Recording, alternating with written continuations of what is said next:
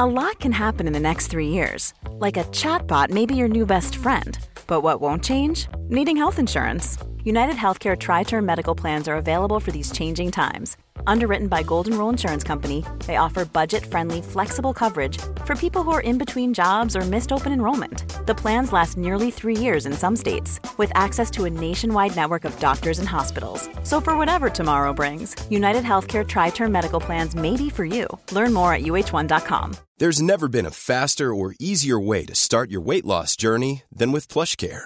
PlushCare accepts most insurance plans and gives you online access to board-certified physicians who can prescribe FDA-approved weight loss medications like Wegovy and Zepbound for those who qualify. Take charge of your health and speak with a board-certified physician about a weight loss plan that's right for you. Get started today at plushcare.com/weight loss. That's plushcare.com/weight loss. plushcare.com/weight loss.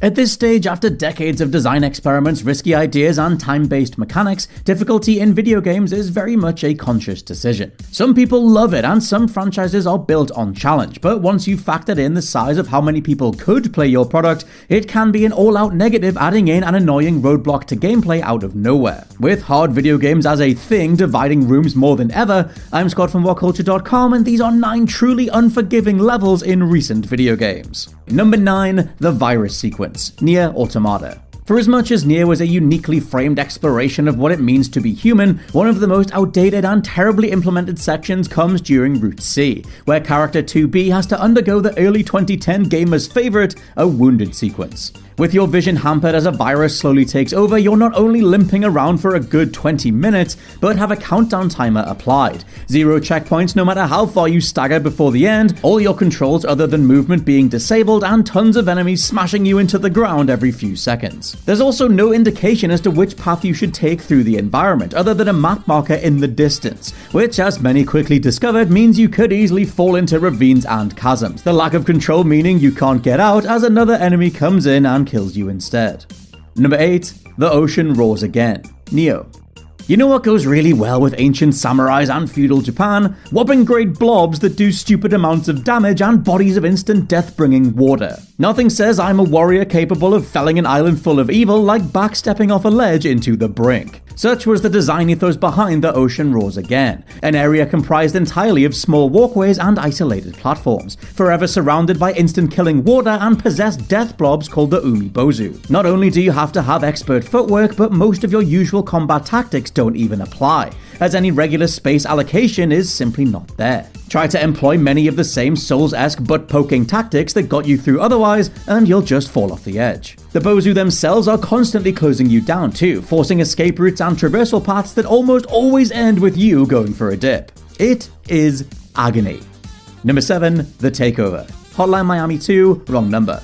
Carrying on difficulty-wise from where the first game left off, Hotline Miami 2 shifts gears away from the melee-focused original, bringing in larger, longer levels that force you to use stop-and-pop cover tactics and firearms instead of just smashing heads with melee weapons. That is until you reach Takeover, where mob boss The Sun decides to clear out a plaza full of goons with nothing more than his katana. Surviving will require you to memorize each enemy's placement, reacting on the fly as AI sees goons trying different flanking tactics, occasionally taking you out from off-screen. Yet, because of how Hotline Miami 2 is coded, enemies can and will get the drop on you from outside anywhere you could have actually seen, simply because the camera is either locked to your person or can only be moved slightly in any direction. You can pick up rifles and other weapons to ease the burden and catch stray enemies with a sprayed arc of lead, but they'll always run out of ammo in seconds. You're then back to gutting people who are firing 20 instant death rounds a second with the knife you brought to a gunfight.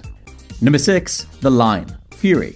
Yes, we're talking about levels for this list, but Fury is a boss rush game where the levels are the bosses. However you split it, what the game bakers crafted is a damn fine overlooked gem that any action fan should play. The Line's area and subsequent fight then pushes you to the brink of sanity by filling the screen with endless amounts of energy orbs, beams, and obstacles. Backed by a thunderous synthwave score and giving you precious fractions of a second to regain your composure, this is the first time you'll really be confronted with game design that reduces you to the same size as other projectiles. The final round in particular is like trying to navigate a snowstorm of pure death, as the pumping soundtrack and the Line's taunts keep you invested. You will still die a hell of a lot to what feels like an overwhelming amount amount of orbs that just couldn't be dodged until you finally just squeezed through.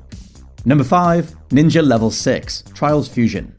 Though it's faded away thanks to Trials Rising being a bit naff, Trials used to be popular, easy access, but ludicrously hard to master one more try style titles. It's the sort of franchise where everyone's played at least one. Such is the beauty of inviting physics-based sets of isolated levels, and the harsh reminder that nothing less than dedication over time will see you through. With that in mind, Fusion's Ninja set is very much one of the latter, aiming to literally be a solid wall in the way of your progression. Opening with a 90-degree climb you'll have to figure out a way up, things only get more obfuscating from then on in, asking you to leap between and land on some stupidly tiny outcrops of the environment. Being Trials is entirely momentum-based, nothing less than complete mastery of your chosen rider's weight distribution will suffice.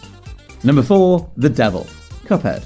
Another boss rush title, Cuphead's retro charms sink their teeth in deep, though even the most adorable rubber hose animated arms can't mask how annoyingly unfair this final fight can be. Though visually stunning and the culmination of all your efforts, battling the devil literally comes down to many attacks that are completely random in their direction, ensuring that making it through comes down to on-the-fly improvisation and a bit of luck. Even when you've got the basics down and have memorized each phase, it's not a short battle either. The average Cuphead duel, once you know what's coming, will last around 2 minutes or less. The devil goes for a solid 4 minutes of constant projectile dodging, staying on your toes, leaping from platform to platform, and keeping your finger on the fire button the whole time. Intensely gratifying once you're on the other side, it's a shame that for a game otherwise built on memorizing patterns and looking for openings, perhaps intentionally beating the devil can come down to a roll of the dice.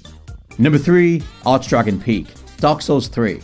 Following Dark Souls 2 being a bit underwhelming, it was like From Software took it upon themselves to remind everyone why they're such a masterful studio, and why the Souls series is the bastion of difficulty across the industry. Thankfully, they more than succeeded with the mighty Dark Souls 3. As optional area, Archdragon Peak was set aside to test those who could have taken down Ornstein and Smaug before breakfast. Populated by some of the most annoying and overpowered enemies in the game, giant elongated walking demon snakes with tremendous reach and wide damage arcs, it's all building to a showdown against the Nameless King. Widely regarded as the best Souls boss this side of Artorias, Old Nameless has spectacle and punishing moves in equal measure, making him a fitting end to such a brutally effective location.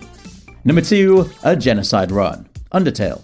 Don't be put off by its primitive exterior. Undertale is always watching, always taking note of your various choices, leading to a number of different runs that you can take across the game, alongside some now optional boss fights. One is a kill-all genocide run, one of the hardest ways to get through the game thanks to how much more challenging each boss becomes. Sans, the charming, pun-happy skeleton who most of us befriended, turns into your worst nightmare. Why? Because along your journey, your endless slaughter will have killed everyone in Sans' hometown, his friends, and even his brother Papyrus. This leads to the hardest boss fight in the game, one that sees you piloting your tiny heart icon against a barrage of claustrophobic screen clutter, all zeroing in faster than ever. Sans puts up one hell of a fight, almost like developer Toby Fox was saying, okay look, if you really want to kill everyone, it won't be as easy as you think. Well, message received.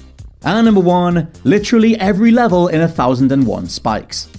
Feeling like the natural endpoint to the conversation Super Meat Boy started as to how we like our video games, 1001 Spikes is built to push your buttons. It caught on in a big way with Twitch streamers and YouTubers, as we all collectively discovered the delight of watching someone suffer a hard video game when it's not you. Literally take any screen from this expert platformer though, and you'll see a pulsating mass of instant annoyance. It's retracting spikes designed to kick all but the staunchest gamers back to the start. It would be parodic if not for some welcome instant restarts, and how controlling a Ban Hawkins is actually supremely responsive, ensuring that if you do take 1001 Spikes seriously, you can have something of a good time. Probably. Planning for your next trip?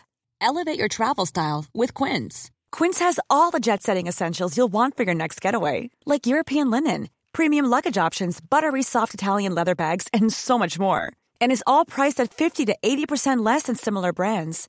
Plus, Quince only works with factories that use safe and ethical manufacturing practices. Pack your bags with high-quality essentials you'll be wearing for vacations to come with Quince. Go to quince.com/pack for free shipping and 365-day returns. Hi, I'm Daniel, founder of Pretty Litter. Did you know cats tend to hide symptoms of sickness and pain? I learned this the hard way after losing my cat, Gingy. So I created Pretty Litter, a health monitoring litter that helps detect early signs of illness by changing colors, saving you money and potentially your cat's life. Pretty Litter is veterinarian developed, and it's the easiest way to keep tabs on your fur baby's health right at home. Go to prettylitter.com and use code ACAST for 20% off your first order and a free cat toy. Terms and conditions apply. See site for details. Planning for your next trip? Elevate your travel style with Quince. Quince has all the jet-setting essentials you'll want for your next getaway, like European linen, premium luggage options, buttery soft Italian leather bags, and so much more. And is all priced at 50 to 80% less than similar brands. Plus, Quince only works with factories that use safe and ethical manufacturing practices. Pack your bags with high-quality essentials you'll be wearing for vacations to come with Quince. Go to quince.com/pack for free shipping and 365-day returns.